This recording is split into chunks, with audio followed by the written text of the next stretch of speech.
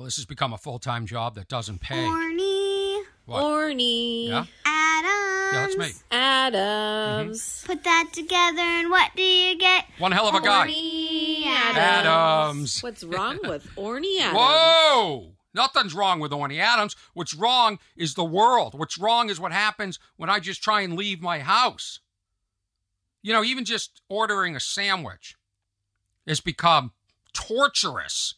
Now, I know COVID's going on, and I know that we can't be full service like we used to be, and I'm very, listen to this, empathetic towards restaurants right now, and I think they should be open and we should all be supporting them. So I go to Mendocino Farms, which maybe it's just a California chain. I know they have several locations here in Los Angeles. So I go to one, and you're not allowed in the restaurant anymore because of COVID. So now, at the front entryway, they've blocked it off. And they've got a guy at a register with a mask, maybe a face shield, okay, ready to take your order, but he's behind a huge plexiglass. So now, I feel like I'm at a hockey game. I feel like I'm ordering a sandwich at a hockey game. I feel like all of a sudden the hockey players can come slam up against the plexiglass and go, "What's your order?" So I walk up, I say, "Hey, how you doing?" I said, "Could I have the study of heat sandwich?" And he said, "It's a lot easier." He points at a QR code. You know what that is, that little square code. Looks like a barcode. He said, "It's a lot easier if you scan that with your phone, download the app, and then put the order in there. That's a lot faster." I said, "A lot faster for who?" Maybe for you, not for me. I've got to download an app, and then I've got to find the sandwich, and then I have to answer all these stupid questions like, do I need utensils, or do I want extra this or extra that, or what? And then I have to put in my credit card number.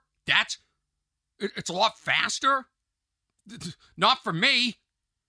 And then 10 minutes later, I realized I ordered from the wrong location because I just wanted to order fast. So on the app, I just hit continue. I didn't look at what the pre-selected first location was. And by the way, does this sound easier than just ordering a sandwich from the guy who's right in front of me behind the plexiglass? So now I have to drive 20 minutes to get my sandwich. Does this seem faster to anybody? Somebody count me down. I've had enough already. Another sunny day in San Diego. Thinking about our funny little friend. He's got crazy hair. He's got great big eyes. What's his name? Orny.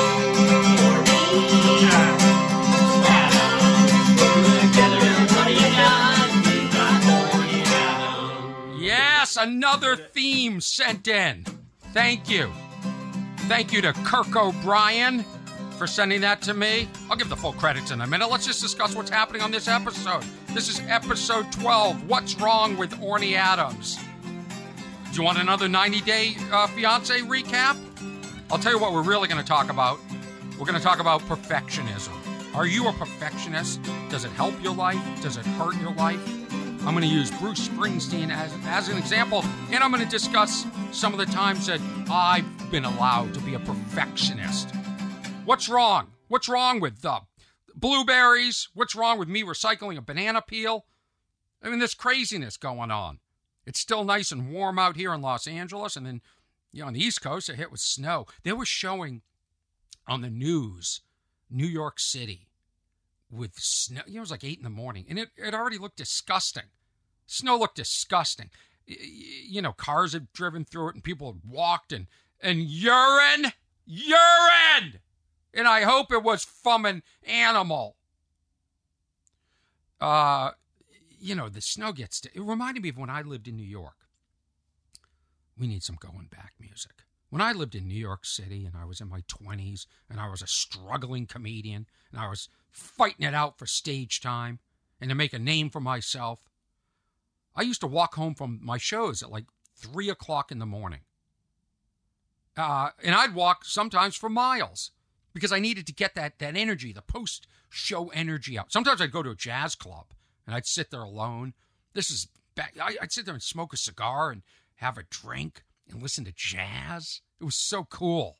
Those were the cool days. Then at 6 in the morning, you go out for breakfast, eggs. I miss those days. Look at me now. I'm in a Shasta trailer converted into a podcast studio. This is Big Yellow. We're videotaping again.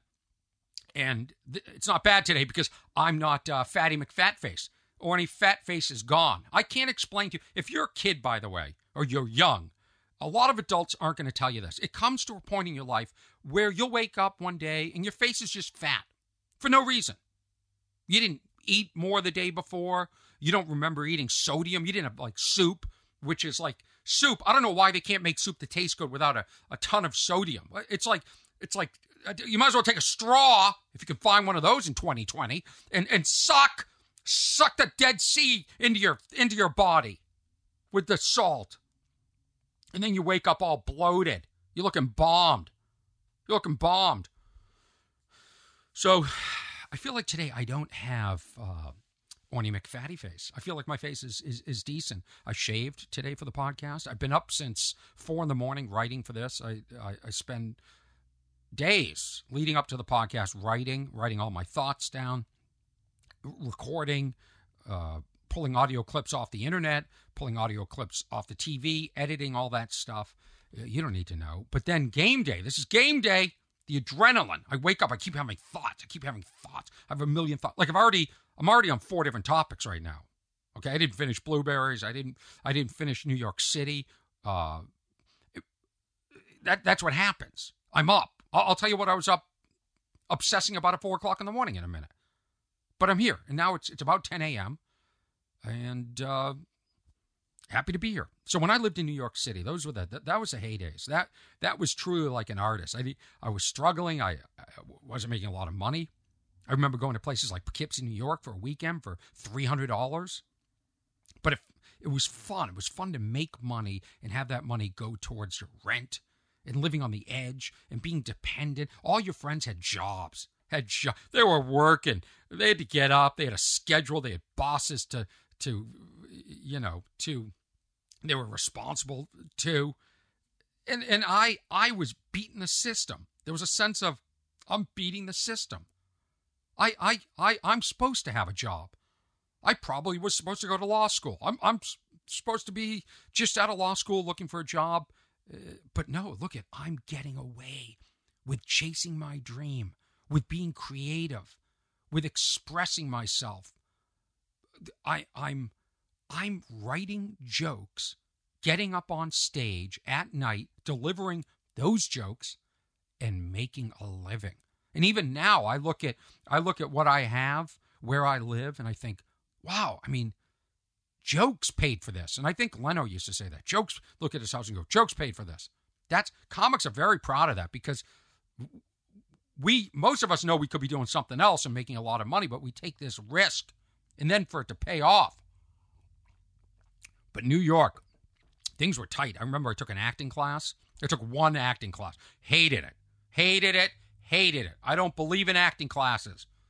I believe you either have it or you don't. They can't teach you, like when we shot Teen Wolf, they can't teach you you're going to sit outside in the freezing cold for 15 hours watching people set up a camera and get the lighting right and the angles, and then something goes wrong, and then all of a sudden, okay, we have to break for lunch. You're like, lunch? It's 3 a.m. Well, we're on a different schedule. We go by the, and you're like, what? I'm ready. I just want to say my one line. I just want to go yell, shut it, or whatever the line. No, got to go to lunch. Now you got to go. Now you got to force yourself to eat stuff you don't want to eat at 3 a.m. just to have the energy to shoot the next scene.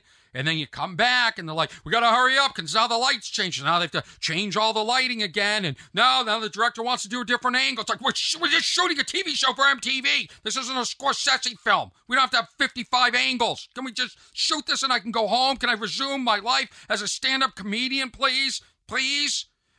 Then comes time for you to do your... Now they're like, okay, Coach, we're ready for you. Everybody get in position. Let's block it. Let's find where everybody's standing. We rehearsed it 10 hours ago. Okay?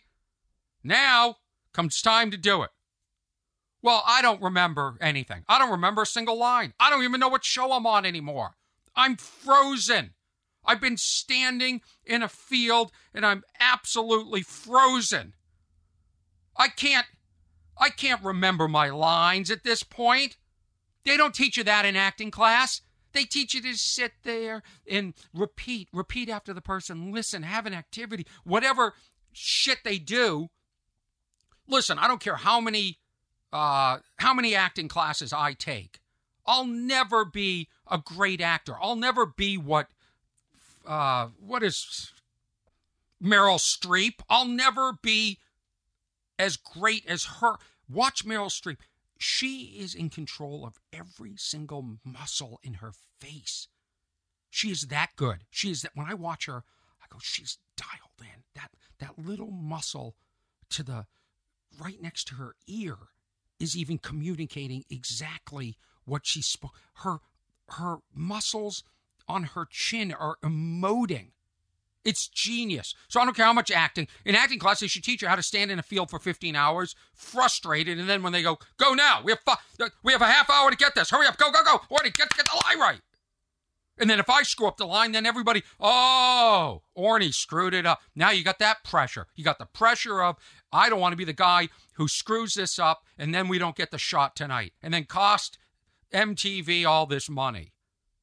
So now, okay, how comfortable are you now doing your scene that you studied in the comfort of your home? You had your friend read the lines with you or whatever your process is. Now you've been on the field for 15 hours and it's go time. And we only got one take, Orny. We got one take to do on you, so you got to get it. Because, I was never given the many takes. That was for the leads, the important people. I was given one take. All right, Orny, you got it. Now, I got one take. Usually I have 15 takes. We have to do the angle over my head with a quarter of my ear, because that's important. And then we got to do the long shot from 50 yards away, and then a crane shot above me. There's so much waste in production. I cannot tell you. I was watching this movie. What was this? In Good Company? Is that what it's called? In Good Company. Let me find it in my notes here. Where is that note? I didn't realize I was going to be discussing this.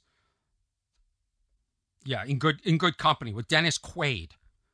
This movie, there is a point, I guess Dennis Quaid is the old guy. He's had this job forever, does a great job, and then a young guy comes in, and he's now going to take Dennis Quaid's job. But do they fire Dennis Quaid? No. They demote him. So now his boss is the younger, good-looking guy, probably a version of him. And then Dennis makes the mistake of inviting the new young guy over to his house for dinner, and he falls in love with Dennis Quaid's daughter. What a stupid premise. But I watched this movie, and there's a point where the new guy comes into Dennis's office, and it's now his office. And Dennis comes in and goes, "What are you doing in my office?" And the guy's like, I'm your new boss. By the way, this is my new office. And, like that ever really happens in real life. Like that's how the news is broken to you. The new guy's in your office. Right? So already I don't like this film because it's not believable. And then they do this scene. I don't remember why, because I'm already dialed out. I'm already angry. I'm already yelling at the TV. This is stupid. This is dumb. This doesn't happen in real life. But the two of them, because Dennis knows it's in his best interest to take, to be nice to this guy, they shake hands. Okay, they shake hands. Yeah. Do you know what a handshake looks like? Two people shake hands? How many angles do you need on that? Think maybe just an angle of them shaking hands. You get the point, right? They're gonna work it out. You get it, right? Like when Woody Allen does films, what does he do? He does one shot. I think it's called a tableau shot, and that's it. And it's not somebody's talking. They don't zoom in on that person talking sometimes. Okay, he's telling a story. Camera angles, you don't need that to tell a great story. Tell a great story. And I know Woody Allen's controversial now, but guy knows how to direct films and write them, that's for sure. As concise of a comedy writer as there is out there. You want to study comedy. Anyway, they shake hands. Guess what? I counted. Seven camera angles on a handshake. They had, Dennis's point of view. then the other guy's point of view, then over one guy's head, then from behind, then from on top, and then they were in a building. They even went outside the building. God knows what floor they're on. And they had a camera from outside shooting through the window of a handshake. This is so absurd. They probably spent a day shooting a handshake. And you wonder why films are so over budget and why some people are so underpaid and some people are overpaid. What a bunch of bullshit. 7 angles on a handshake. How did I get into this? I thought I was going to talk about the snow in New York City. Oh, acting lessons. I took acting lessons, and I remember everybody, I think you had to have money to take acting lessons in New York City at this studio. You had to audition. You had to audition to get into the studio. Like they turn anybody down. I didn't realize at the time. I was like, wow, I got accepted into I can't remember. It was a really big studio with it. I think it was a Stanislavski method. Does anybody listen to this that took acting classes with me? Because I know I've seen you guys on social media talking about it. We used to, I couldn't take it seriously. It was so, the actors in there, you want to know annoying people? Actors. They take themselves so seriously. And there's no reason to be serious about some of this stuff. Just go act to your best ability. You're either, what was her name? I just said her name and I just forgot it already. You're either Meryl Streep or you're not. I mean, I consider myself really funny, but like Vince Vaughn on camera is so funny. He's just, doesn't matter what I do, I'll never be as funny on camera as Vince Vaughn. But you put me on a stand-up stage and good luck. Come for me, anybody. That's where my confidence is. That's where I can control every muscle in my face. That's where my chin can emote the joke. But acting, they ought to teach you in acting class how to sit around and be bored out of your mind and then be ready to go. Go! Like the acting teachers just show up at wherever you live and knock on the door. You're like, hello? They're like, go, do the scene now! Because that's what acting is. Acting is really technical. And then you've got to be able to pull from inside of you at that moment. Well, sometimes what's inside of me, I'm thinking about a joke I'm writing. I don't have time to be, coach at that moment.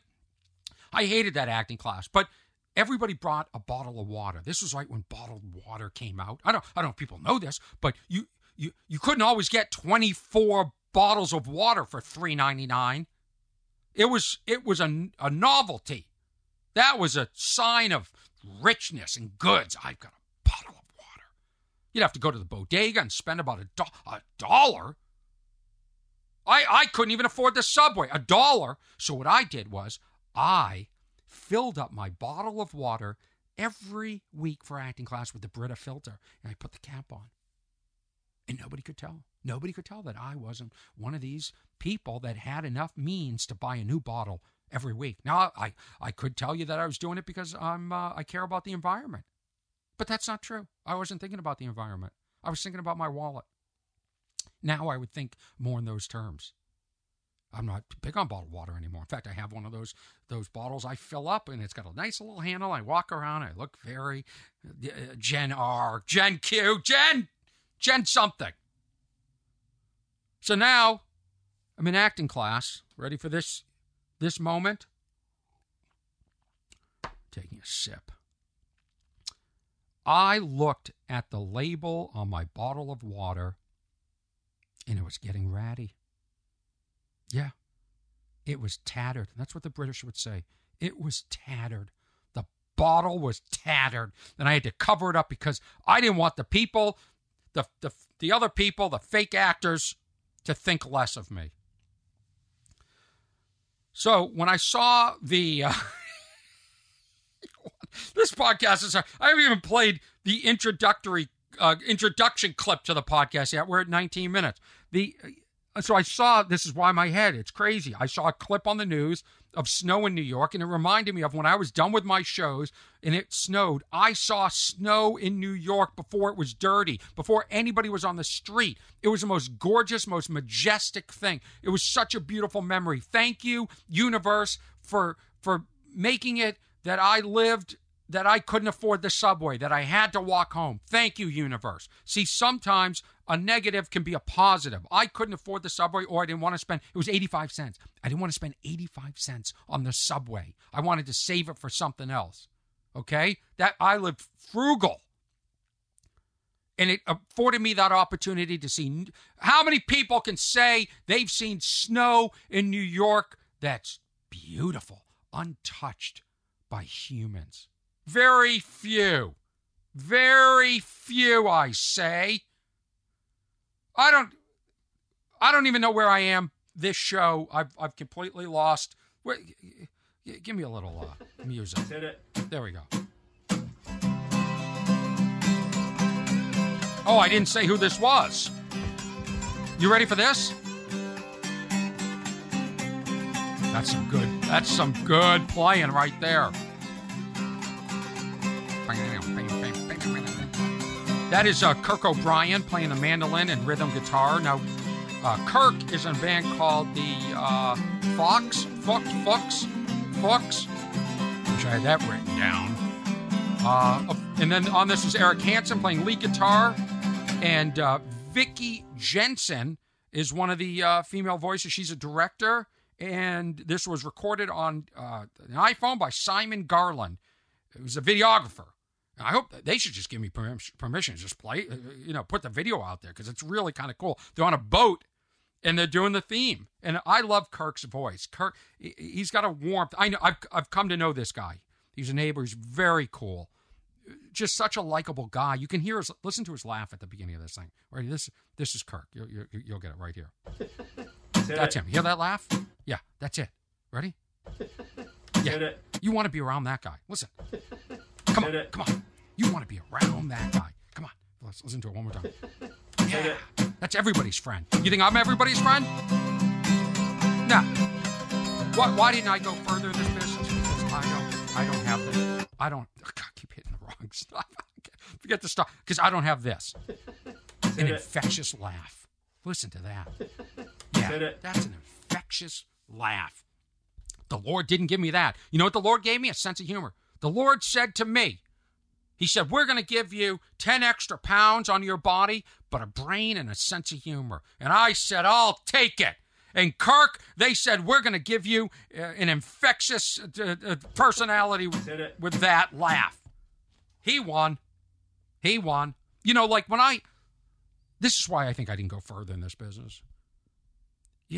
There's some people, and I'm not talking about Kirk. Seems like the nicest guy in the world, although he might be a serial killer. We don't know.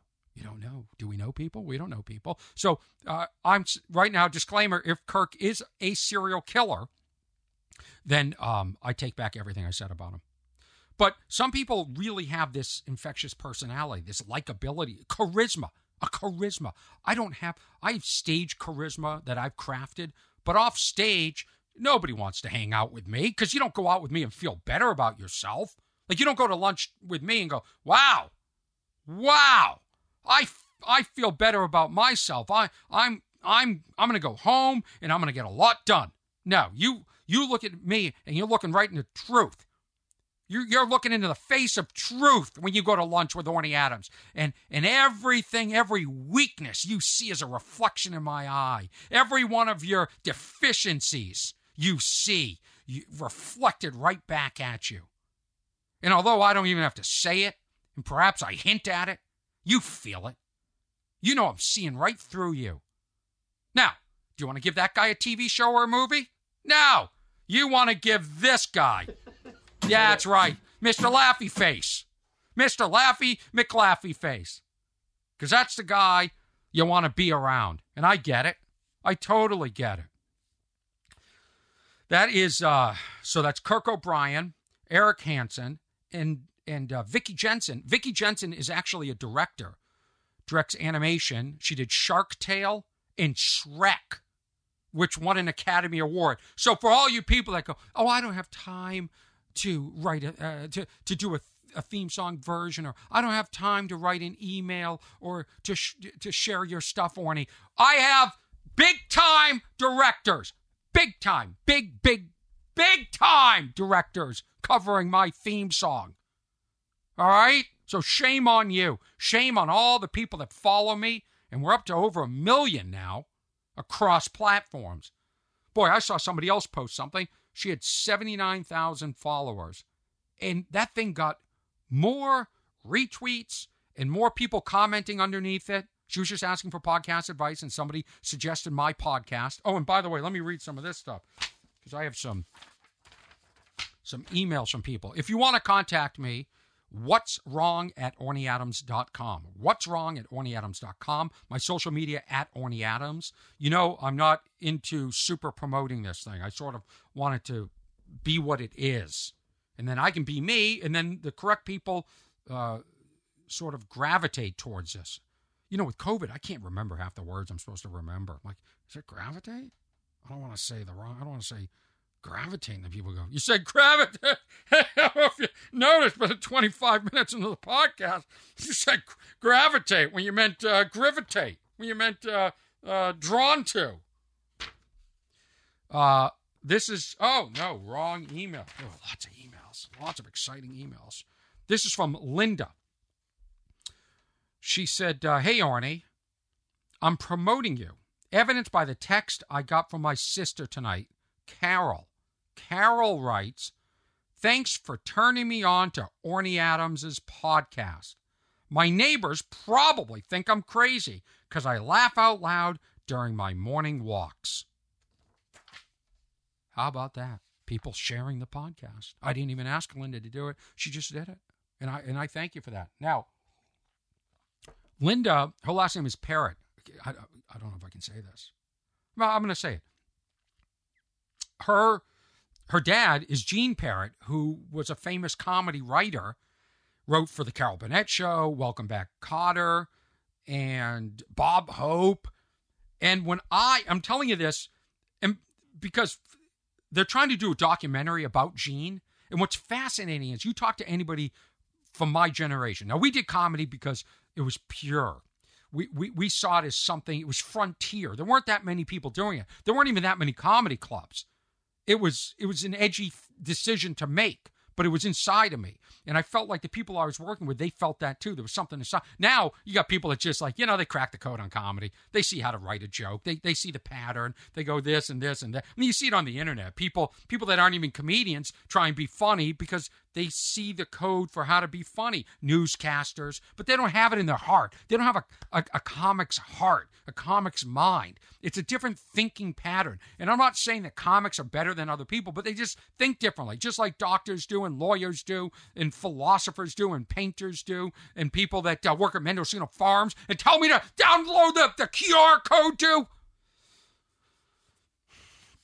So her father, and this is why I'm saying this, Gene Parrott, well, this show's already way over. I haven't played a single clip yet.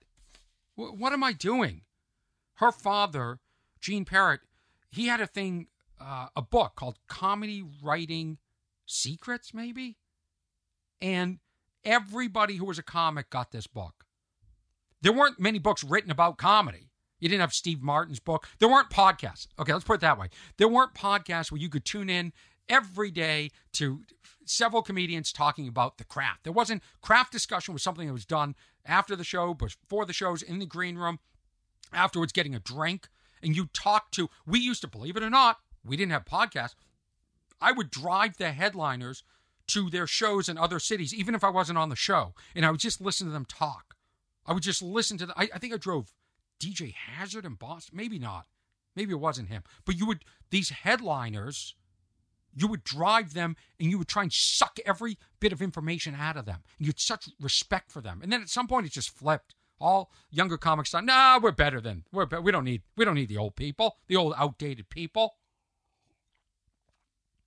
So Gene Parrott, and then he had something called the Comedy Roundtable, right? It was a newsletter. I subscribed to it. You had to pay for this news before the internet, everybody. Before the internet, somebody would send you physically in the mail a letter. And it was an update, and I think it probably had tips or had quotes or whatever. It was, but I was part of a community. I felt like I was part of something. This is how much I loved comedy. It was in my blood from a young age. So to have sought advice or guidance from Gene Parrott at one point in my career when I was really young. And I know I was young because the newsletter was sent to my family home. I hadn't even left for college yet. And I read his book. And now to have his daughters listening to my podcast. I mean, they're comedy royalty, Linda and Carol. So thank you for listening to the podcast. Say hi to your dad for me. I know you're working on a documentary about his life, and we talked about it because at one point I was thinking of producing some documentaries with a company. And so thank you. Tell everyone I said hi, and I'm excited to see this documentary. Absolutely. I want to talk about, on this podcast, I'm going to talk about perfectionism. And let me lay out what's going to happen, because this is dropping on a Monday, which is unusual. Usually my podcasts drop on Thursday, although I told you no schedule. It's going to be crazy. It's going to be crazy. But I want to purge everything that was What's Wrong with Orny Adams before the end of this shit year 2020. Okay? So if you've been listening to this podcast, you know the original concept was a lot different than what it's become.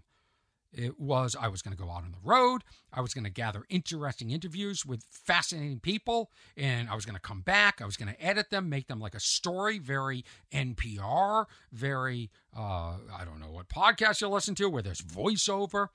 And then the pandemic hit, and I was going to have a guest in, and we were going to comment about that. It was going to be thematic, very overproduced and glossy. Well, guess what? Can't do that because of COVID. Guess what? The format I'm working on now is actually better. This is better, what you're listening to now, because it's just me. And it's loose, but also written at the same time. I put into every one of these podcasts that you're listening to the same amount of work I put into my stand-up comedy. I spend hours thinking about it, talking to myself, what phrases, making sure I'm knowledgeable, making sure it's something that's going to interest you, worried about flow and timing, and then structure. Then this goes first, then this goes first, and this goes second, not two firsts in a row. Who says two firsts in a row? This goes first, this goes second. And then I'm up all night talking to myself. So here's the schedule for the rest of 2020. On Christmas, December 25th, on Christmas. If it's still Christmas this year, is it? Maybe COVID changed that too. Is December 25th Christmas? On December 25th, Christmas, I will be dropping what was the original concept. For those that have listened, know I did 3. The first one, episode 3 on this podcast with Christella. What's Wrong with Orny Adams, Christella.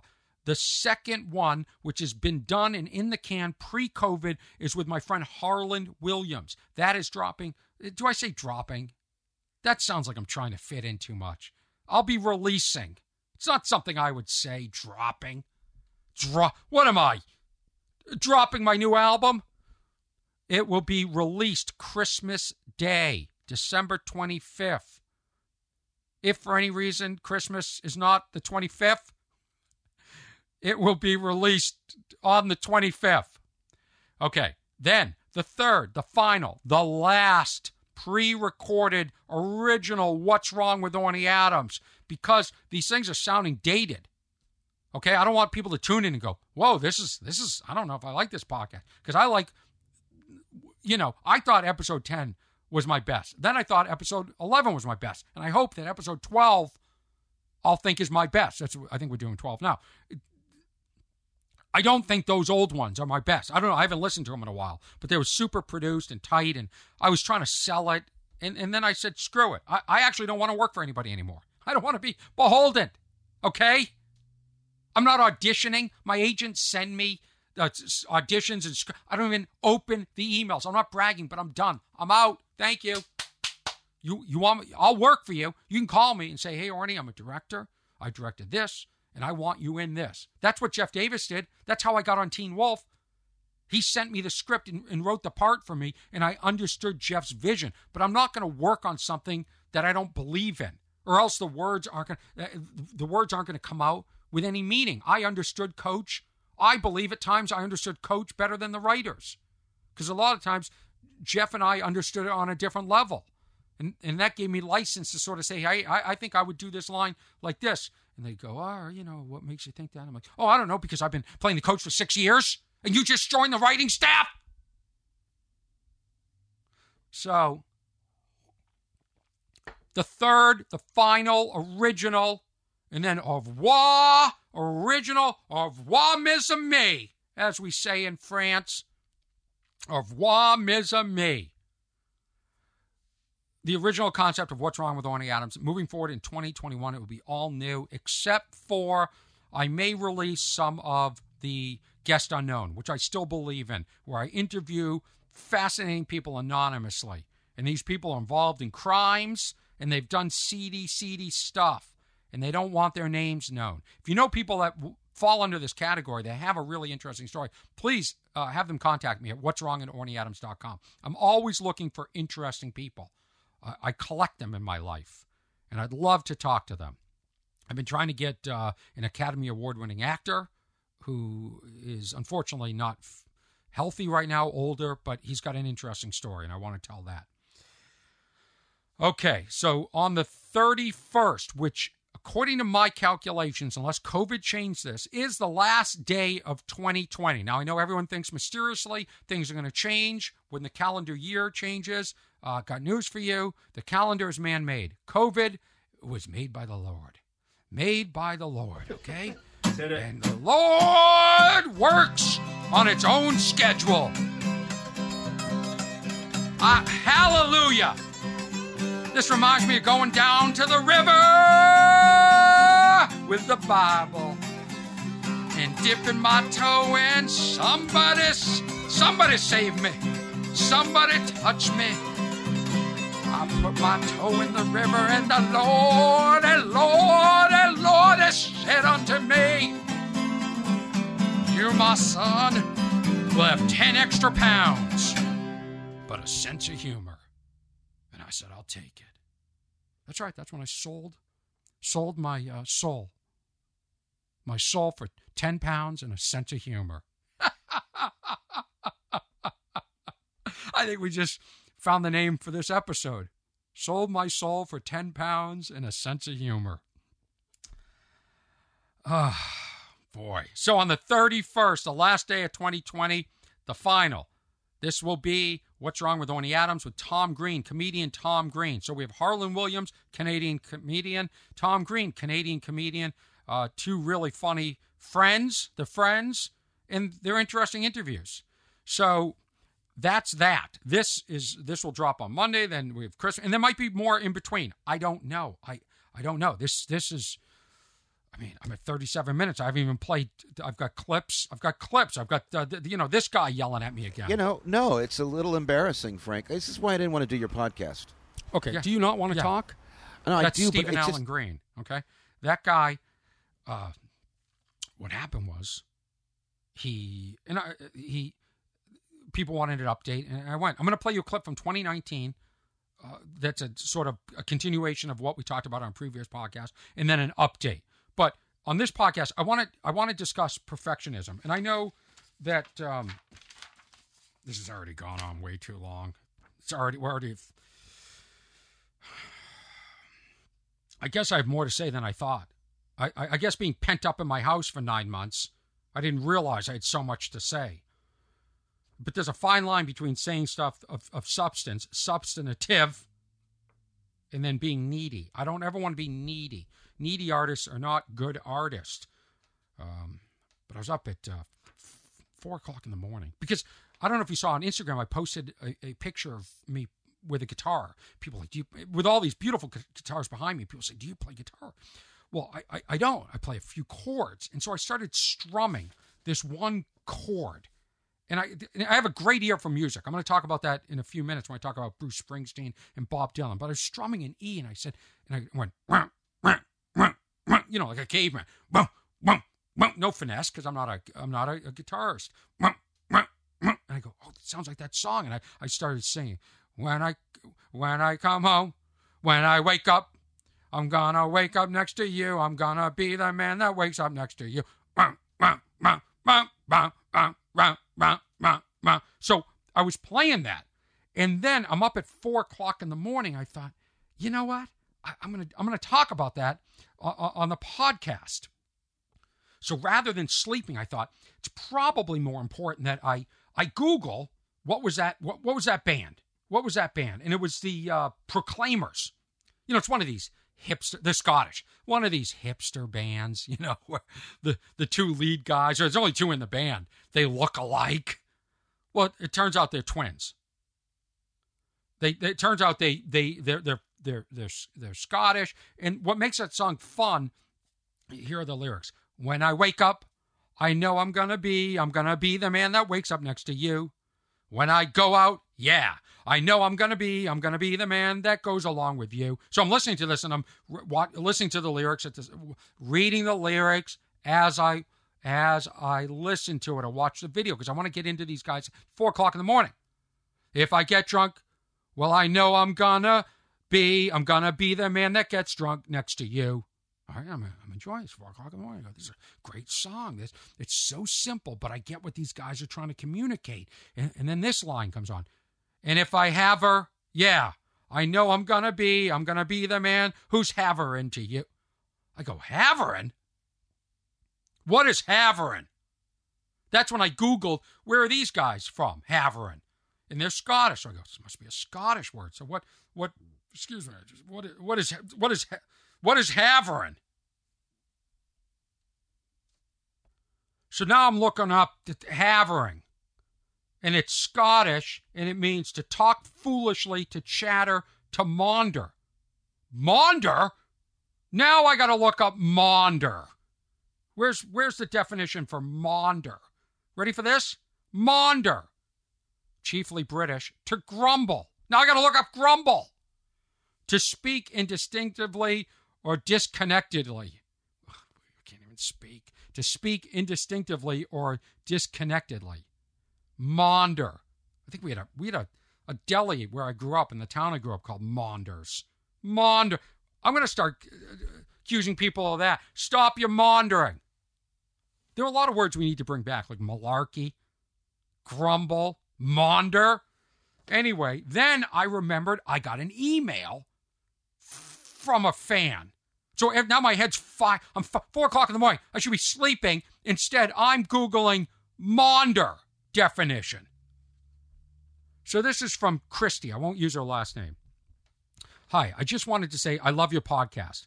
I've loved your comedy for a long time. Please, please, please do a whole podcast about 90 Day Fiancé. I live in Scotland, so I can't watch it, but I'm living it vicariously through you. I can't get enough of you talking about it. Exclamation, exclamation, exclamation. You really make my day when you put out an episode. So thank you so much. Thank you, Christy. I really appreciate it. So then I get up out of the bed. Now I've got to go to a screen, a computer that has surround sound, and I've got to listen to this song over. Now I'm in the 500 500 miles that I'm going to be the man. So now I'm just watching video after video of these guys. Then I want to see covers. And I'm shocked that more people didn't cover this song. The song I'm talking about is the Proclaimers. It's called 500 Miles. I'm going to be. Two brothers, Craig Reid and Charles Reid. They were born in Leith, Scotland, on the 5th of March, 1962. They have the coolest accents. So nobody's covering this song. The only people covering it, the most popular one is by Imagine Dragon, who I don't even know this band. I've heard the name before, but I can see why I don't listen to him. The guy's wearing super skinny jeans and a stupid shirt that's tight, and he has a man bun. And this is in 2019, so he should have known by then not to wear the man bun. Then I saw him covering another song. He's covering Every Step You Take or something, and he's sitting on the stage with his shirt off. This is not Imagine Dragons.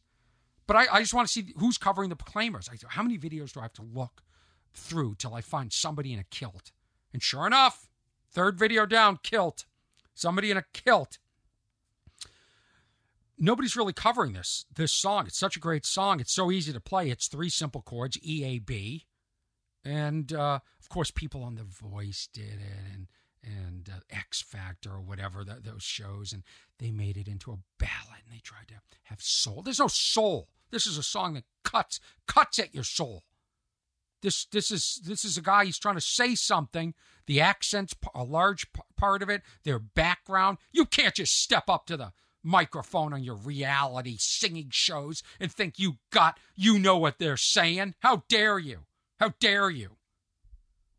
So I'm going to play this, and then I'm going to get into art. I'm playing this right now for you, Christy. This is a 90-day fiancé segment that I had already recorded.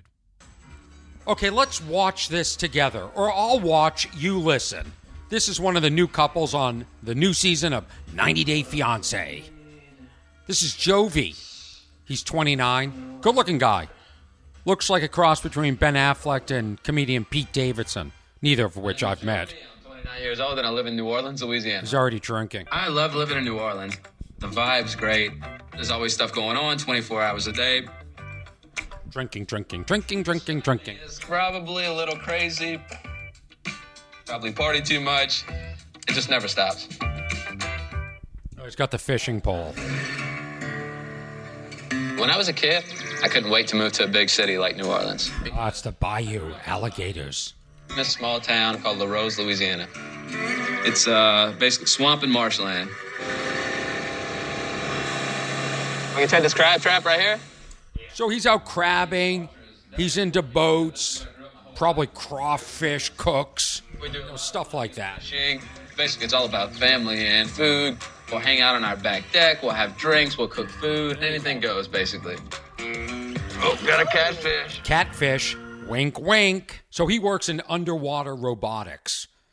And he travels for a living. He'll go out on a boat, work on a project, stays on the boat for weeks at a time, and then he's on the shore for weeks at a time. And he gets to see the world. And I guess that's how he met. Let's find out. To start to meet people. And one day, I met a girl named Yara.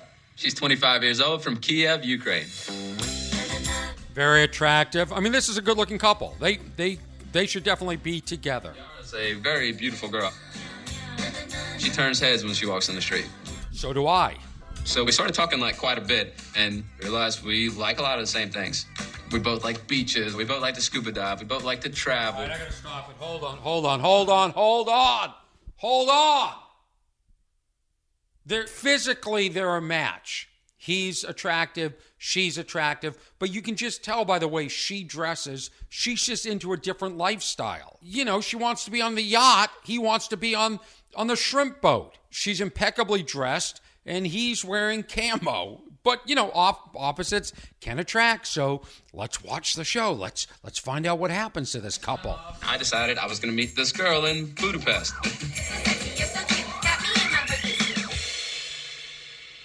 She's from Budapest, okay.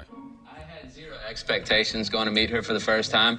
I was definitely not looking at this as I was meeting my future wife. I was thinking I was having a 2-day fling with a Ukrainian woman in Budapest. Oh, okay. She is Ukrainian. Okay.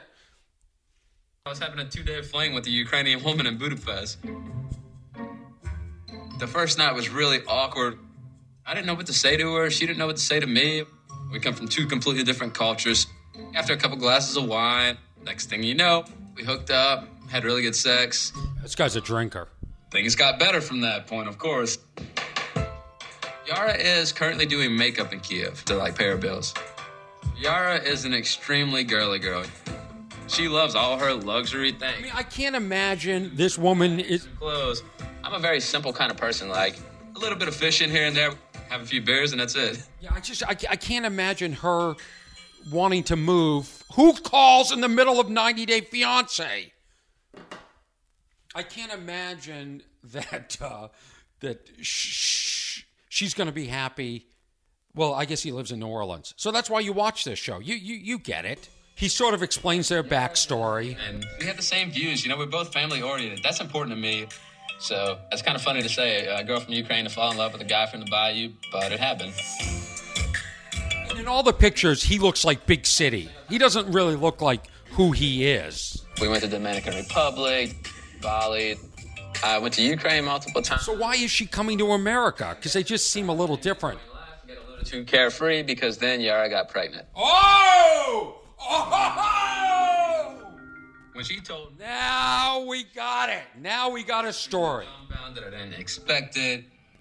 Here I am, so nervous. This is not what I'm ready for.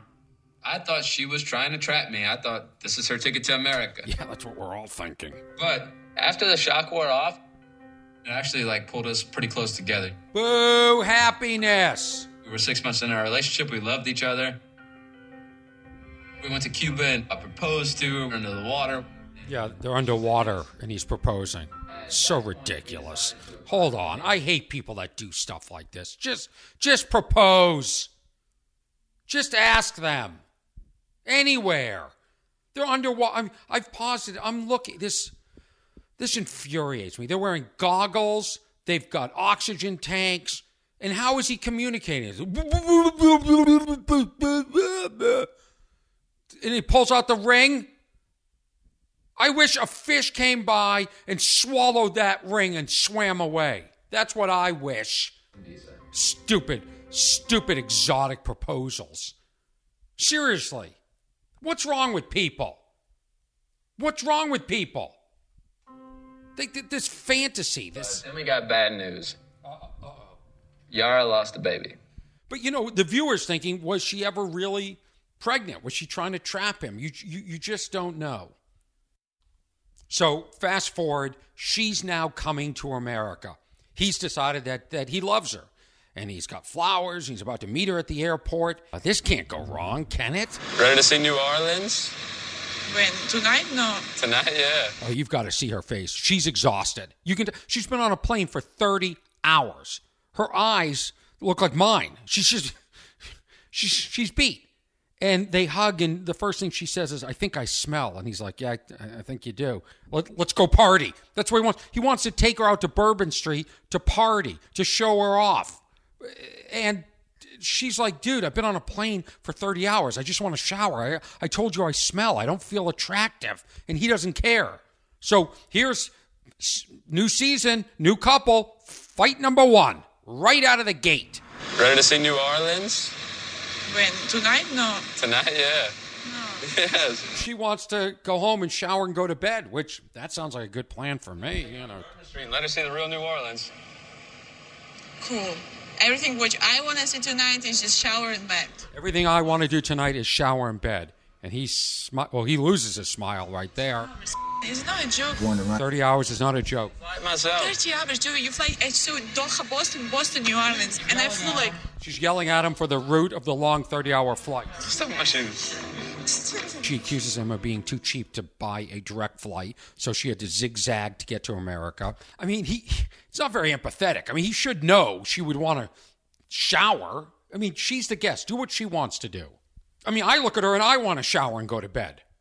There's already friction. They haven't even left the airport. They're already fighting. And in the previews for the upcoming episodes, she accuses him of drinking at 8 a.m. Later on in the season, she finds out he slept with strippers. So, keep that in mind when you're thinking of dating one of these Bayou boys. You can already see where this is going. 90 Day Fiancé. Gives me something to look forward to every Sunday. A lot of people look forward to football. 90 Day Fiancé. Orny. I actually combined the two. Orny. Adams. Put that together and what do you get? Orny Adams. What's wrong with Orny Adams? That is young Haley. They're in Oregon, and her mom Rachel. Haley, I think she's under 10. This theme song is so catchy. People are just covering it. So, Haley and Rachel, thank you for doing that and sending it to me at what'swrong@ornyadams.com. That's the official email for this podcast. People all over the place are covering it. Listen to this one from last episode, 11. This is Heather. She's in New Jersey. Just another rainy day in Jersey. Why is it always raining? Why is it always raining? Oh, yeah, tell me about it. He's got crazy hair. What? And he's got Great big eyes. What's his name again? Orny Adams. Put it together and what do you got? What? You've got Orny. Yeah, so if you're into covering this, you just want to communicate with me. His name's Orny. What's his He's name? really, really funny. Adams, yeah. What's his name again? Just send it to me. Remember my Email name. me. I can't. What's wrong at ornyadams.com, because this is becoming very interactive. I have some amazing news to tell you about Stephen Allen Green. I'm going to play you 2 clips of his, one from 2019 and then an update a little bit later in this show. Yes, can you believe it? At 54 minutes, I can say later in the show. Yeah, that's right. This whole podcast was going to be about artists chasing perfection. But guess what? That's not happening because it's going to take so much of energy, mind, energy, and focus for me to discuss this because I'm going to discuss Bruce Springsteen in this documentary I saw called Promise, The Making of the Edge of Darkness. I think that's what it's called. That album of his. It's called Promise, The Making of Darkness on the Edge of Town.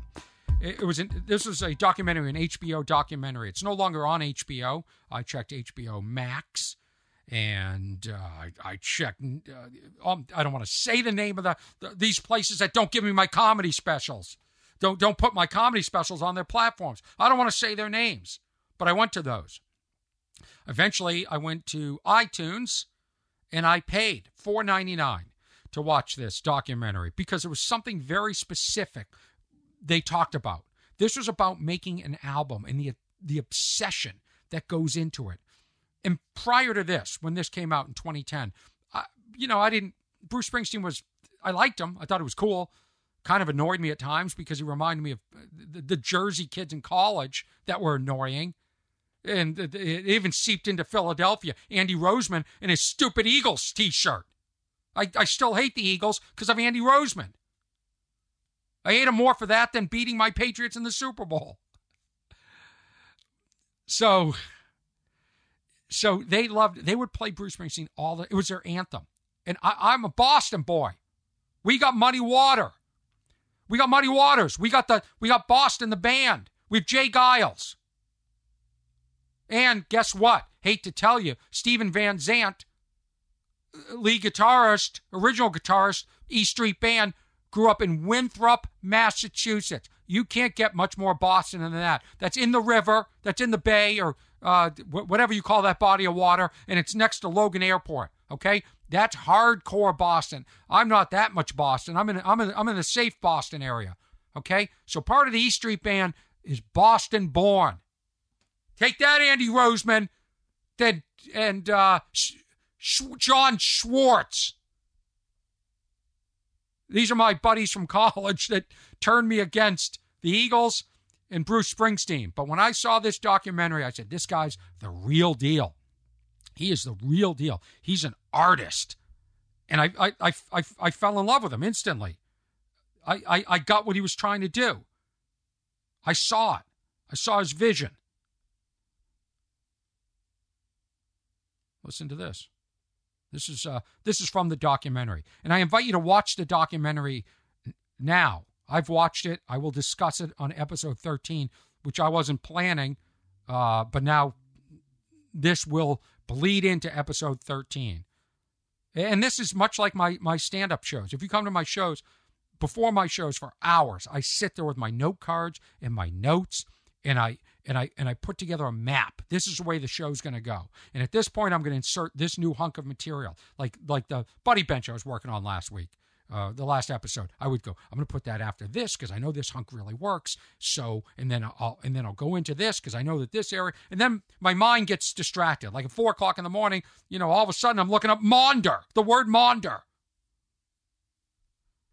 A lot of feedback on the Buddy Bench. Ooh, wow. People loved the Buddy Bench. They loved me getting into a fight with the vegans. They couldn't get enough of it. Haley on YouTube said, sounds like the vegans need a timeout on the listening bench. And then somebody else DM'd me on Instagram and said, or maybe it was a comment under the video, because we're now recording video of this podcast and we're going to post some clips, said, boy, I've never heard somebody talk about a bench so much. But I'm obsessed with this Buddy Bench. And a lot of people commented and said, yeah, I wouldn't sit on the bench because then you're pointing out that you have no friends. But here's the other thing. I got into a fight with those 3 vegans. All I wanted to say, all I floated out was one line. All I said was, hey, they're I'm at the party. I'm at a party. And I just want to float my new Buddy Bench jokes. I was talking to my nephew. He told me they have a school at school. They have a bench in the playground called the Buddy Bench, where if you feel like you're sad or you don't have any friends, you sit there, and then another student comes over and comforts you. All of a sudden, we're dispatching little mini therapists because in a prior class they taught them empathy. So I go, this is absurd. I do. I thought it was absurd. Now, so I just want to float the line out there. I want to get into it. So, hey, did you guys know they're teaching empathy in school? Well, 3 vegans attacked me before I could even get the line out. Basically bullied me. They wanted to pummel me before I even got a word out. And I thought, what happened to healthy discourse? Let's discuss this, because I'm honestly open to change. Like maybe the buddy bench and teaching empathy is the correct thing.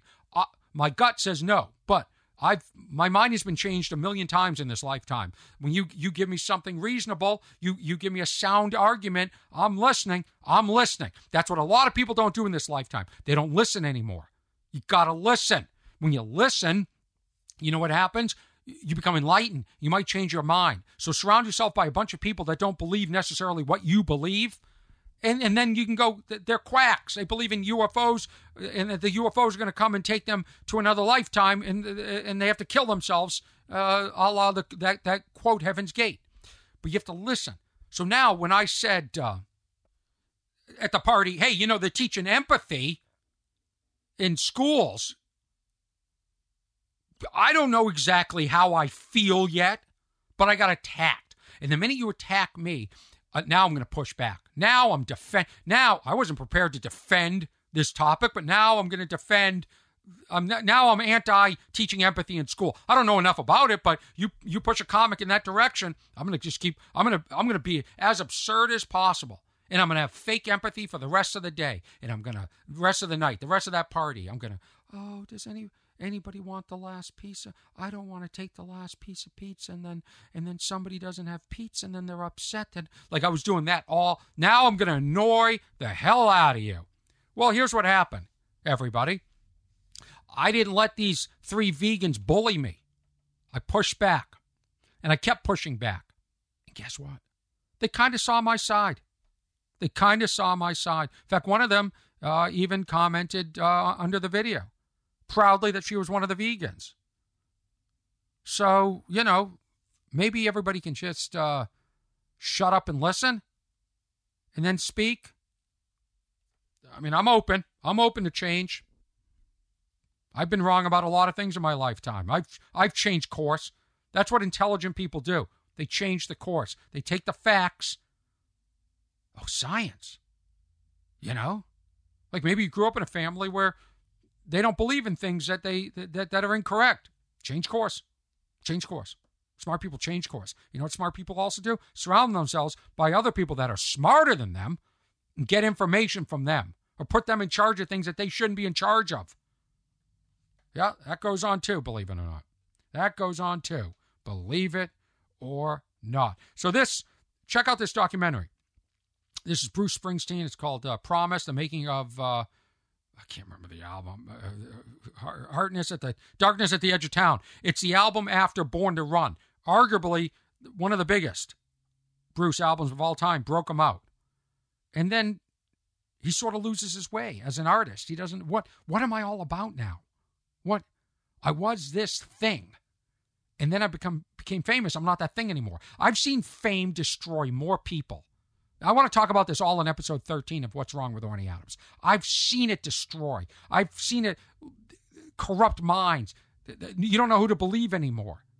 What made you great, what made Bruce great, was his beginnings. And then you know what fame does? Takes that away from you. It denudes you of that. It denudes you of your access to your old friends, to your old lifestyle, of sitting there on the buddy bench alone, observing the world. Guess what? A lot of great songs have been written from the buddy bench. A lot of great songs. That's why it's important to have buddy bench. It's important to have hard times. Bruce explains how after he did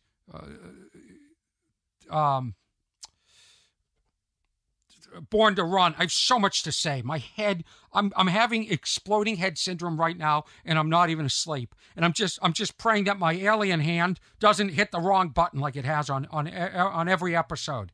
But Bruce said, this is when I fall in love with an artist. Okay, he said, more than great.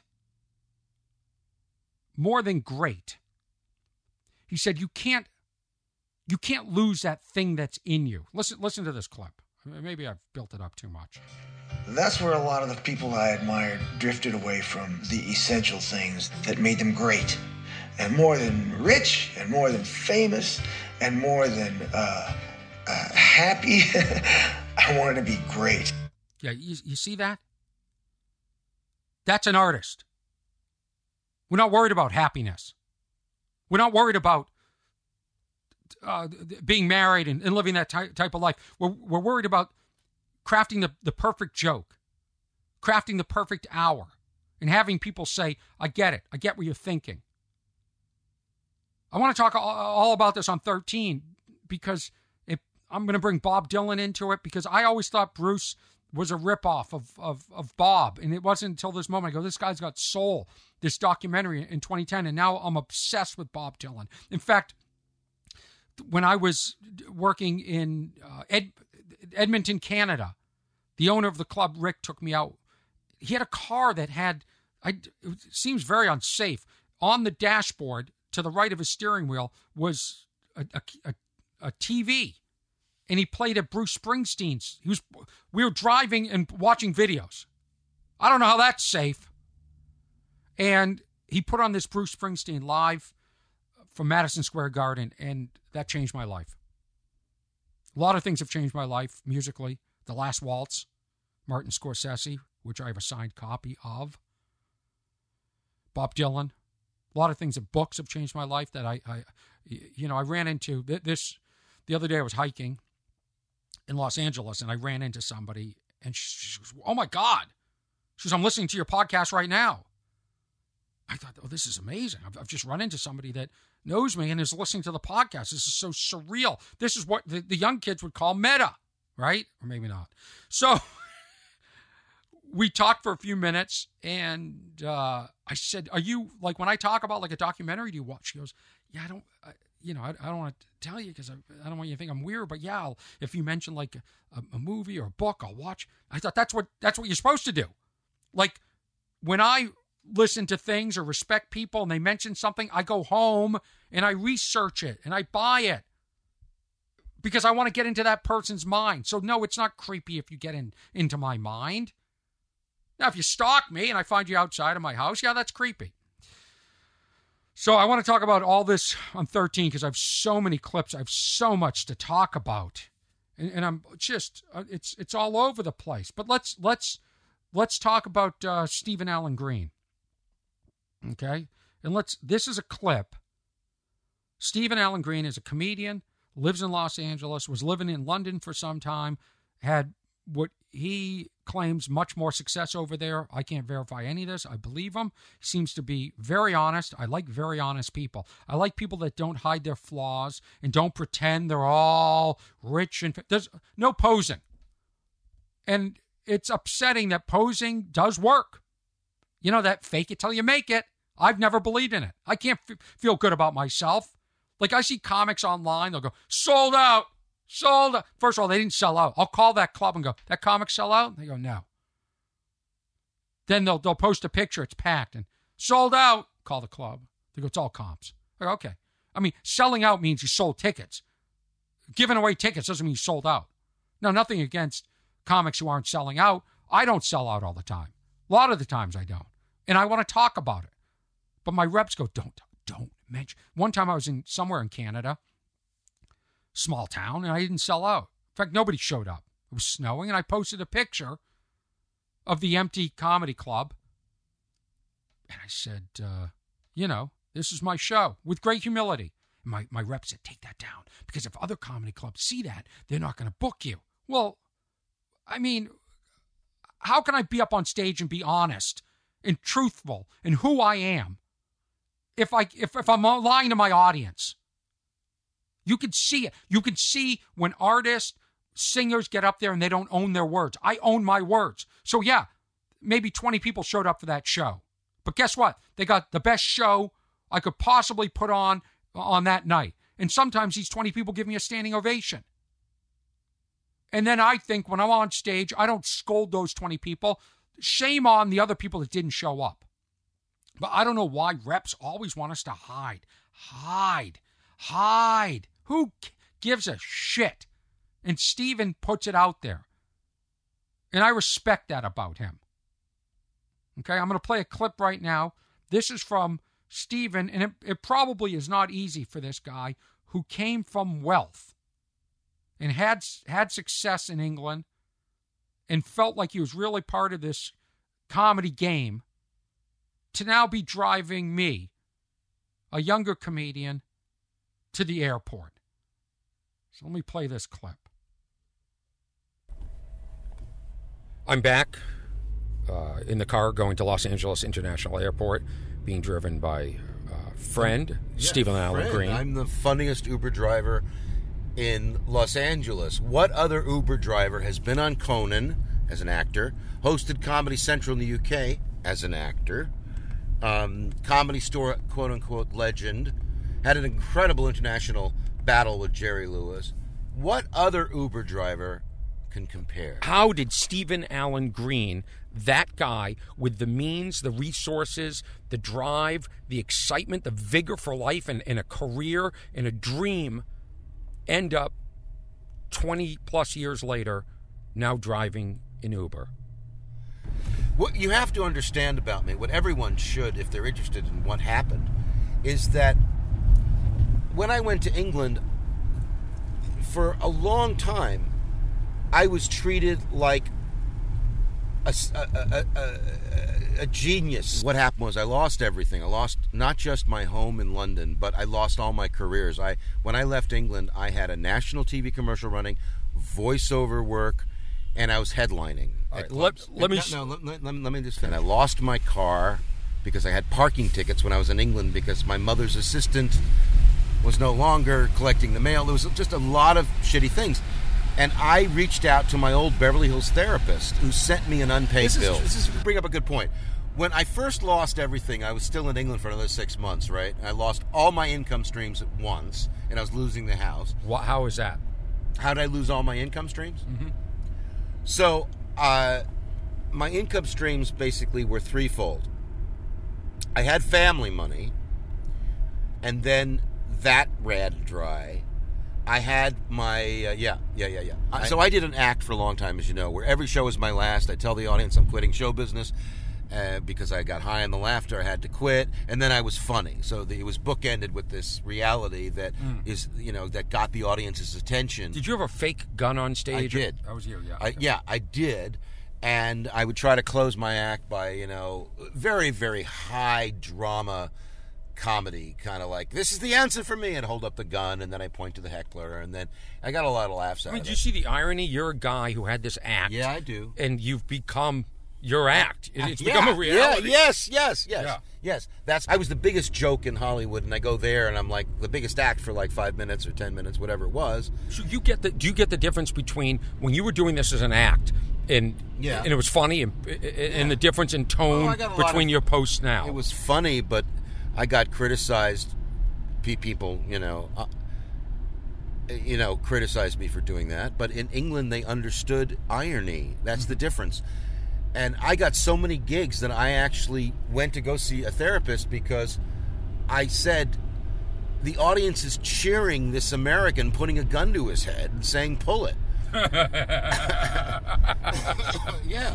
So it got to me, even though doctor, psychiatrist person, I know that this is all part of the kabuki of it. But they were cheering because they knew it wasn't real. Now, right. I'm afraid it's real. No. So you asked me a really good question that I wasn't expecting. Which is? You said, why don't I engage under your posts where you're seeking help?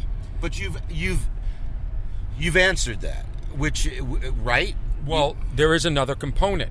I think your posts may be scaring people, and people are afraid to help me. Well, yeah. It's scary because then you become a project or like. Well, this is you bring up a good point.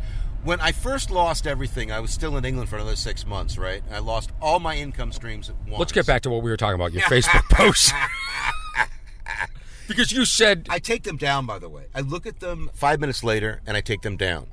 And I come back and I go, oh, no, that's I better take that down. Well, what's interesting is you actually brought up a good point. You said you're admonishing me for my Facebook post, which I don't know if you didn't use that word. No, I didn't. No, you're not admonishing. I'm saying what I had just said. I think what you're referring to, excuse me, is that what I'm saying is that you started this conversation basically with the theme of why are you putting such negative posts on Facebook that you're going to harm yourself, you're done with life, isn't that going to hurt your career, people aren't going to hire you. And now we're doing a podcast where you're asking me why I feel that way. And so you're saying the post achieved something, getting you on I'm not this podcast or having a discussion. No, that's trivial. I wouldn't pivot a point from that, although that is true. Do you understand? Well, no, what I'm saying is that your fascination, rightfully so, with my psychopathology, how I act out in public, you're in a way advising me as a friend, don't do that. You're hurting your career, Stephen, by saying these depressive things. And now we're doing a whole podcast talking about these depressive things. So which could be more harmful? Well, I'm fascinated by people that expose themselves at the level that you are, because I couldn't do it.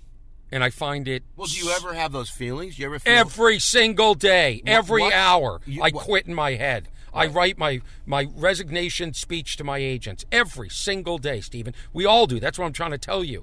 I keep it inside, and I don't. And I say, this is a moment. I'm having a moment, and then I go to the side of my head that's positive. It's a very small side, Stephen. And I read what I have that I should be proud of, excited about, and thankful for, and I think of those things. And so, listen, if you want to go all out and say, I'm doing a character, and this character is this guy, then brilliant. Let's get you a reality show. I think. Okay, here's what I think the answer is, because I'm still trying to figure it out.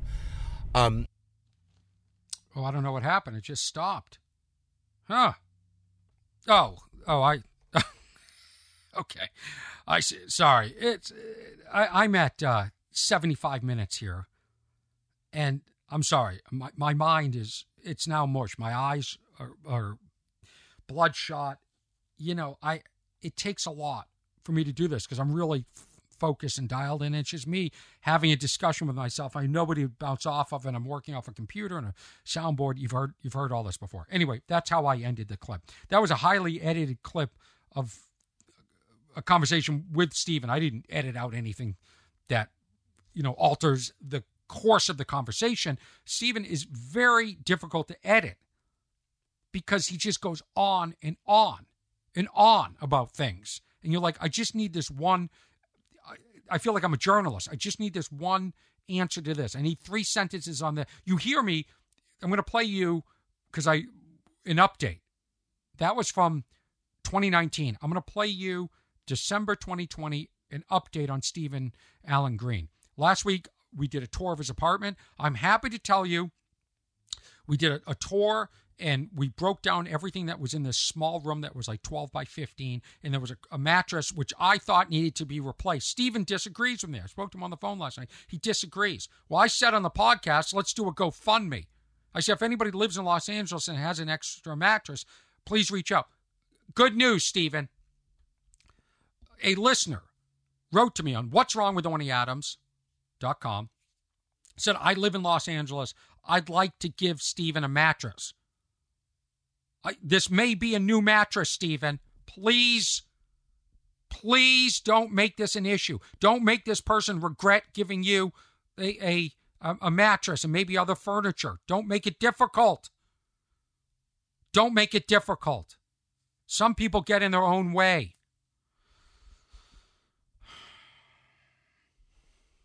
Including me. Okay? Did you guys want to hear me say it? I'm about to play for you now an 18-minute clip of a conversation I had on the balcony of Stephen's apartment in Hollywood. I found the circumstances he's living under a little bit shocking, and I think he understands that. But I think you'll enjoy this conversation. This is the way comedians talk. And I've said plenty about my adoration for Stephen Allen Green. Let's do this. Okay, I'll get closer. And we're trying to be COVID safe here. We're on the balcony. What's that? You mind? No, of course not, dude. You know I don't care. Steven's lighting a cigar. Do you smoke in your place? No. So you come out here to smoke? Okay, Stephen Allen Green, we're back. Hey. He gave me a nice tour of his apartment. Here's the deal. I put you on an earlier episode, and people have reached out to me, and they said, we found this guy interesting. We enjoy his candor, the fact that he's open about his failures, and how is Stephen Allen Green doing? And I have the same feeling for you. Like, I look at Stephen Allen Green, and I go, this guy on social media... Look, don't look at me like here comes the zinger, but here it comes. Stephen Allen Green is so open about his... You're giving a master class on failing. Well, you see, this is what I take issue with. Okay, first of all, failing, if you're going to call it being he's open and honest, everybody fails to some degree, and also people misjudge situations in themselves. But not only that, but I feel that I boast enough about my successes, whether it's getting through a day or let's look back at the past and look at a TV show I created and produced. Oh, you're not kidding. You're one of the hardest people I've ever edited. So I'm trying to put together a second piece. This is what everybody wanted to know. On the last podcast, I left off by saying, is this where you expected your life to be? How did Stephen Allen Green end up like this? Well, first of all, I don't agree with the end up theory, okay? Because if you're talking about a normal timeline. If I didn't end up anywhere. I'm in a vehicle. The vehicle is the apartment. The engine is the computer and the screenplays that I'm writing. I envision buying my London flat back with a screenplay or two, and that will make that happen. And in terms of the apartment, it's been rough. Management's been horrible. There's been bed bugs and cockroaches, and they came after all of us when COVID hit. They tried to evict us illegally, etc. But in the meantime, we formed a tenants association of which I am the president, and we have good legal representation. So I feel safe where I am, and here's the truth. If I got somehow, which is unlikely considering the circumstances and our representation as well as our legal standing, if I received you've got to get out in 10 days and I saw no way out of that, I could easily do it.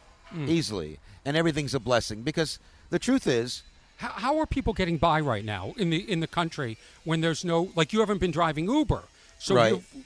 What source of income do people have to survive? I mean, what do I have? Well, no, I don't want to, because you just yelled at me. We just I just yelled at you. You just yelled at me. Didn't yell at you. You just yelled at. We had to stop the recording and start over. This is take 2 because I got scolded because you said I don't want to. This is why I didn't want to do your podcast, because you lead me into questions I don't want to answer. So.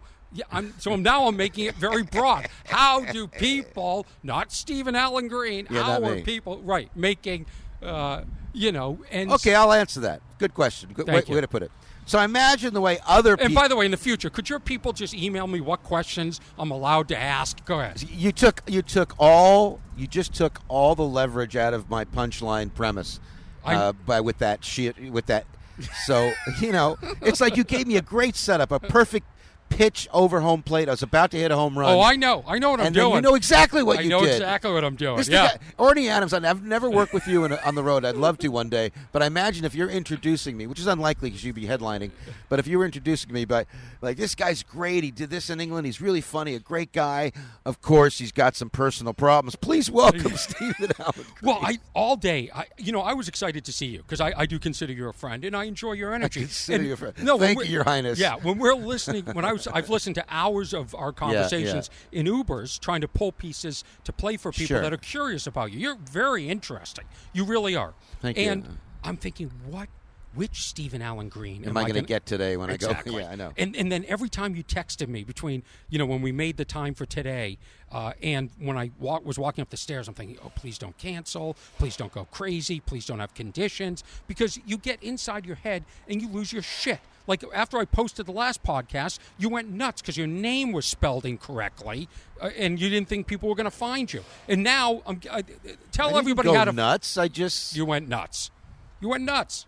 You see, you're ruining my reputation out there. No, Now, you're ruining your reputation. I did not go nuts. What do you mean I went nuts? You just yelled at me because I was... Just like you think I yelled at you right now? What I'm saying is, you said, what business is this that you would bring this up for people? And I said, well, you post about this on social... And you said, well, a lot less people follow me than follow you. Well, also, I control the audience that, Yeah. Look, I'd love for your people to pay attention to me. Of course, you're always thinking in this business, you never know who's listening. And, I guess what I'm concerned about, to be honest, is that, and I felt really conflicted about this for years, is that, I've had people scold me, friends of mine, that said, you're ruining your career. No one wants to work with you because they see your social media posts. And I think a couple of things. I think the first thing I think is, well, those people are fucking illiterate because there's so much condition before I post something that important. I edit it. I save it as a draft. I look at it with a cold eye, meaning I pretend I'm not myself. Mm-hmm. I also look at it in terms of context of other things I've recently posted and in context of the world, what I'm really speaking about, maybe about the virus, not about myself. Mm-hmm. And I really analyze it to death. Now, having said that, there have been times at 3, 4 in the morning when I wake up, I'm half awake, and I post a horrible shit, but I take it down. Yeah. We talked about this, and I played it, and also we sort of left off where you asked me if I had thoughts like this, and I said, yeah, I just don't post it. But yeah. And I've scolded you. I see you do things I want to scream, like when you're crying you're broke and you're having trouble paying rent and eating, and then you get a stimulus check, and what do you do with the stimulus check? Put the mic to your mouth and say it. Say it. I bought some Coke and Thai hookers. You bought a bike. I shopped for... I wanted to strangle you. Yeah, well, the gym's closed. I'm overweight. My health and life depend on exercise. And I wanted to get a very expensive bike. And then I thought, no, I don't. I got a cheaper bike than I've ever had for my health reasons. And it was also mental health in terms of being locked up and being out in the world. So I saw it as a necessity. Are you using it? Not as much lately because I've got a very bad knee, a trick knee or a surgery. Mm-hmm. So that's one of the problems. But I just want to finish the thing about posting is that I am sorry to everyone who I've made worry about me at times. But I also think that, to be honest, I know people, it took me a long time to realize that people have enough on their plate. They can't take anything from anybody else. But I've had enough people that have seen through my postings or my pathetic nature on social media sometimes. It says, this is a good guy. He just needs some encouragement. Or maybe I'll buy him a meal. I haven't had anybody have to buy me a meal in almost 5 years. Mm. And I'm proud of that. I texted you a couple of weeks ago, just out of the blue. Do you remember what I said? Remind me. I just wrote, I adore you. Yeah, I know. That was weird. And what did you write back? You should. Yeah. You got cocky. Well, I had started editing our conversations again, and I thought I really enjoy talking to Steve. So what is it about me that you adore? First of all, I like people that have some tragedy in their life. I find you to be refreshing, honest. I can't stand people that are full of shit and hide their flaws. You put it out there. You own it. And you'll even say it's embarrassing.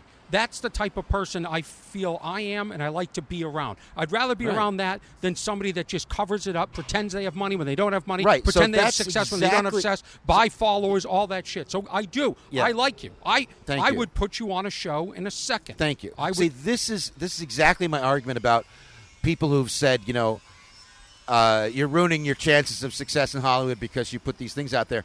I only want to work with people, even though beggars can't be choosers. You know what? I'm not a beggar, but I can be a chooser.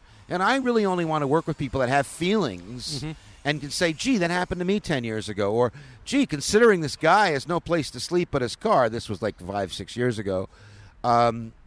He's very clever. I like his attitude. But what pisses me off is that very few, I mean, maybe there have been a lot more than I remember. I like when people reach out through that, like yourself. Mm-hmm. And we happen to have known each other because when I was flush with cash back in the 90s in New York and flying to London and bringing you back Cuban cigars, you knew I had money at one point. And not having money in this town is an embarrassment. Nah, I disagree. I really do. I think I see people with money all the time. They're the most unhappy people. I agree They're with the that, too. fakest people, and there's no character. You've got character, Steve. You have a lot going for you. People are rooting for you. I'll tell you, many people reached out to me, and they said, we want an update. They want to make sure you're okay. You're clearly doing okay. You're going to get through this. It's only going to make you stronger and better. You're writing. You're writing more than ever. You're excited about what you're writing, which is really the most important thing in this business. And you're a fighter. You're a fighter. Yep. So many people aren't fighters. You'll be fine. I know, and I love you, Orny. You are. You're like. It kind of reminds me of my childhood that. I was not part of the cool guys, the sports guys, the girl guys, the tough guys.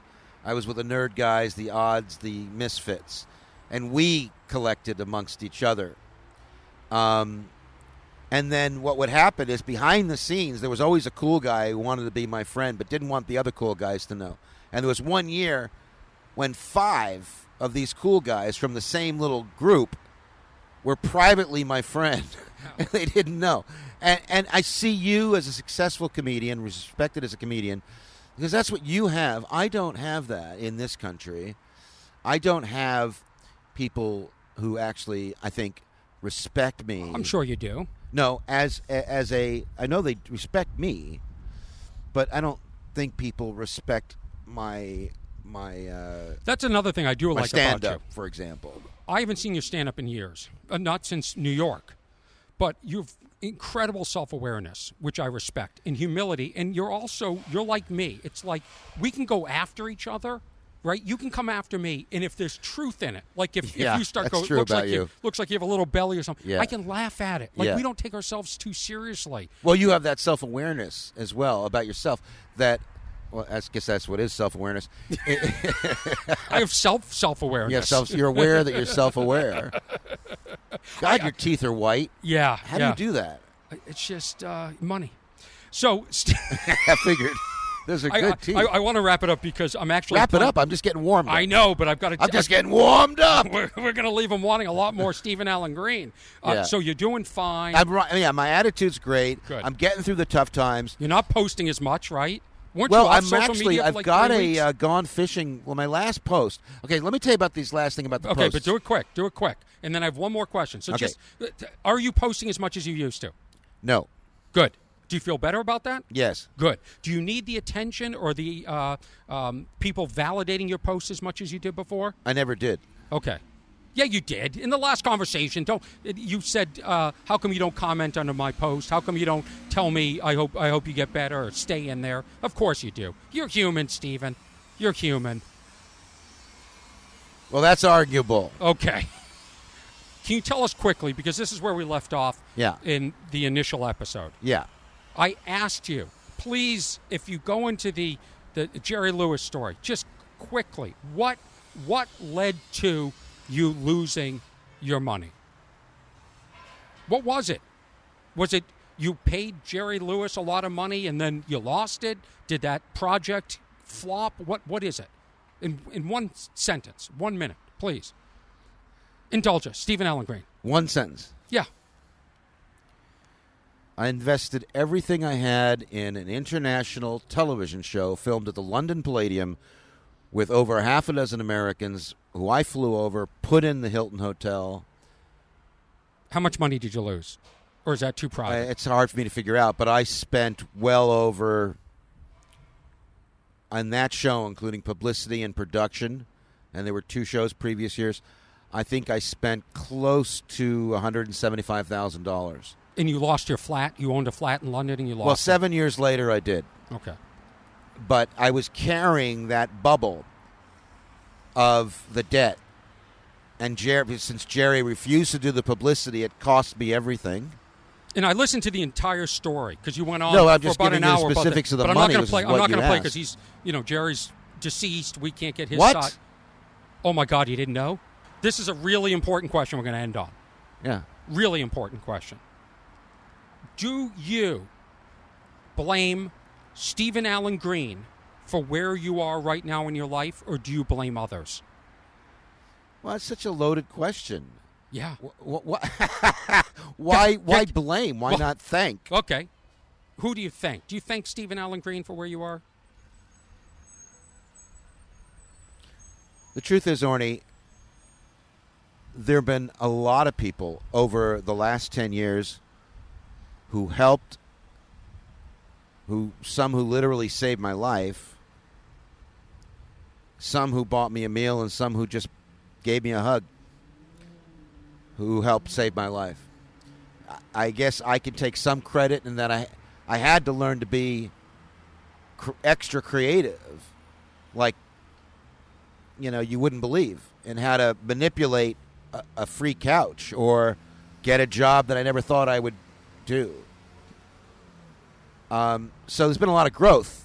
Good. Because, when I was listening to our previous conversations. Good.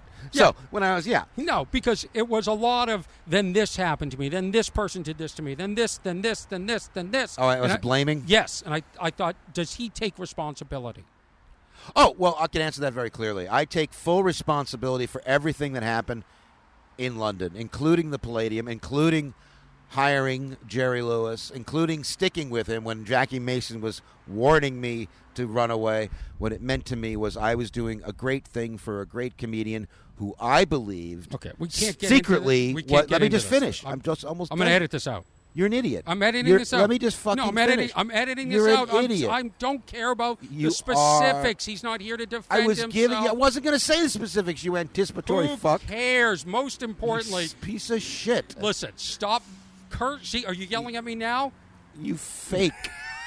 You fake. I can't wait to open the show with the previous clip of you going, don't put that on there. Yeah, that's what I'm opening with. I'm waiting for your text. Please sign this release form. I will send you what I'm going to play ahead of time. Yeah, sure you will. Okay. I had Even, a most beautiful importantly- poetic thing to say at the end, and you fucking cut me off. Because it just goes on and on. You're the Because hardest person in the world. you have no to attention edit. span. No, nobody does. It's the Stephen Allen Green pontificates from a balcony on Sunset Boulevard time. Listen, most importantly, where can people find you? In the insane asylum. Yeah, dude. Thank you. And Stephen Allen Green, legendcomedian.com. It's legendcomedian.com. who decided you were a legend? I did, in the sense that it's quote unquote. It's quote unquote. It's a joke on myself. Okay, that I get. He's legendary. Look at him. He's living. He's homeless. He's rich. He's Jerry Lewis. That guy's a legend. That kind of legend. I get it, dude. I love you, man. You're doing great. You look great. Thank you. Are you? What's happening with your career? Everything's shut down. Are you doing car shows and nothing? I'm just enjoying doing this podcast. Okay, that's the truth. All right, dude. And thank you to anyone out there listening, Orny's fans that are concerned about me. I appreciate you. They find you interesting, as do I. I find them interesting. Oh, wow. I'm enjoying this podcast, which is a full-time job that doesn't pay. I find him refreshing. Stephen Allen Green, find him on social media. I enjoy the banter back and forth. And there's lots of laughter. That's what comedians do. Doesn't matter how down you are, comedians keep laughing. That's how you stay alive and stay young. What an episode. This has been an epic episode. This is my longest. This is it. For all the people, and believe me, people are emailing me, what's wrong at Orny Adams, and they're saying it's not long enough. How much more can I give? This is free. I'm not asking for a dime. I've given you my life. Do you want to hook a USB-C cord into my head and just download all my thoughts? I'm giving it to you. or USB not C if you don't have the current code. How many different USB cords have we had in our lifetime? It's there was USB 1, 2, 3. There's 50. Every time you buy a new computer, now you have to buy all new USB cords. Get your shit together, USB community.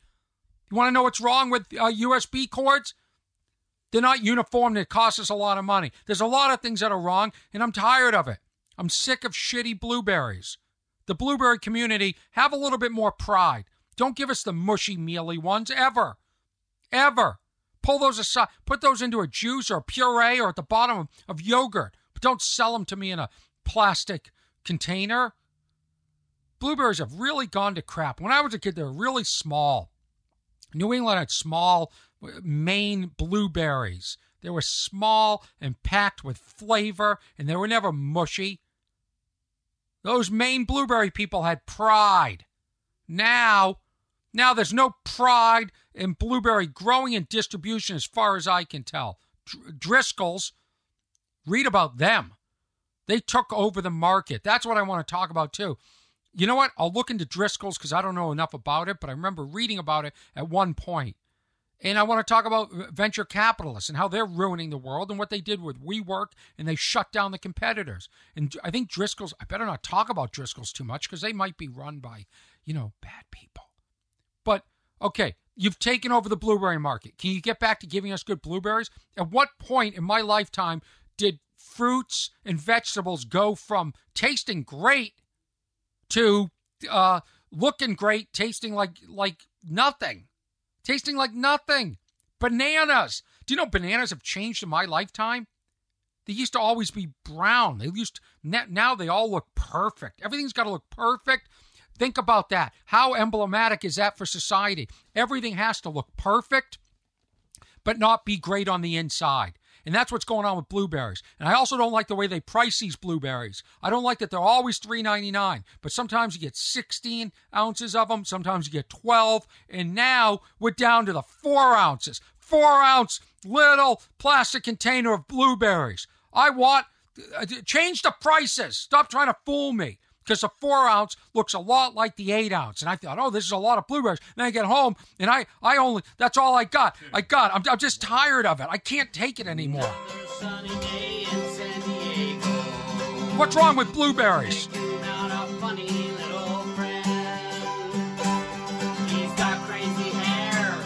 He's got great big eyes. What's his name? Orny. Put them together and what do you got? Thank you, Kirk, Eric, and Vicky, V-I-C-K-Y. Don't do I-E. She'll get upset for helping me make this theme. I want to thank Stephen Allen Green. I'm sorry we didn't get to the Bruce Springsteen. On the next episode, I'm going to talk about perfectionism, getting the perfect sound, which is what I've been battling on this podcast. I've been trying to get the perfect... Put this down for a second. Let's get serious one more time. This entire episode, I was going to talk about perfectionism and how Ernesto and I have been trying to get the perfect sound for this podcast. When I finish this podcast, I hand it off to Ernesto. Ernesto makes sure all the clips are balanced because there's a lot of clips coming off the board, coming off my computer in my voice, and he makes sure it's right. Sometimes he helps me pre-edit the clips. And we've been fighting... We've been not fighting each other. We've been trying to find the perfect sound. And that reminded me of this Bruce Springsteen documentary. And that's what I'm going to talk about on the next episode. It might be out before Christmas. If Christmas is still December 25th, or if COVID changed that, you don't know. You don't know. So I want to thank Ernesto Hurtado. And let's recap a little bit. We had 90 Day Fiance, right? Yeah, we had 90 Day Fiance. We had Stephen Allen Green. We discussed comedy writing. And we discussed how difficult it is in 2020 to just order a sandwich from a human and why they want us to go to their app. I'm sick of going to your apps. I want to talk to people again. I don't want to do everything. In Mendocino Farms, you want me to go in there and make the sandwich too? You want me to go to the supermarket and get you any food that you're missing? Want me to do the ordering? How about payroll? I'll do payroll, and then I'll clean up when I'm done. What's Wrong with Orny Adams? Episode 12. Thank you for listening. Please feel free to keep in contact. Email me at what'swrong@ornyadams.com.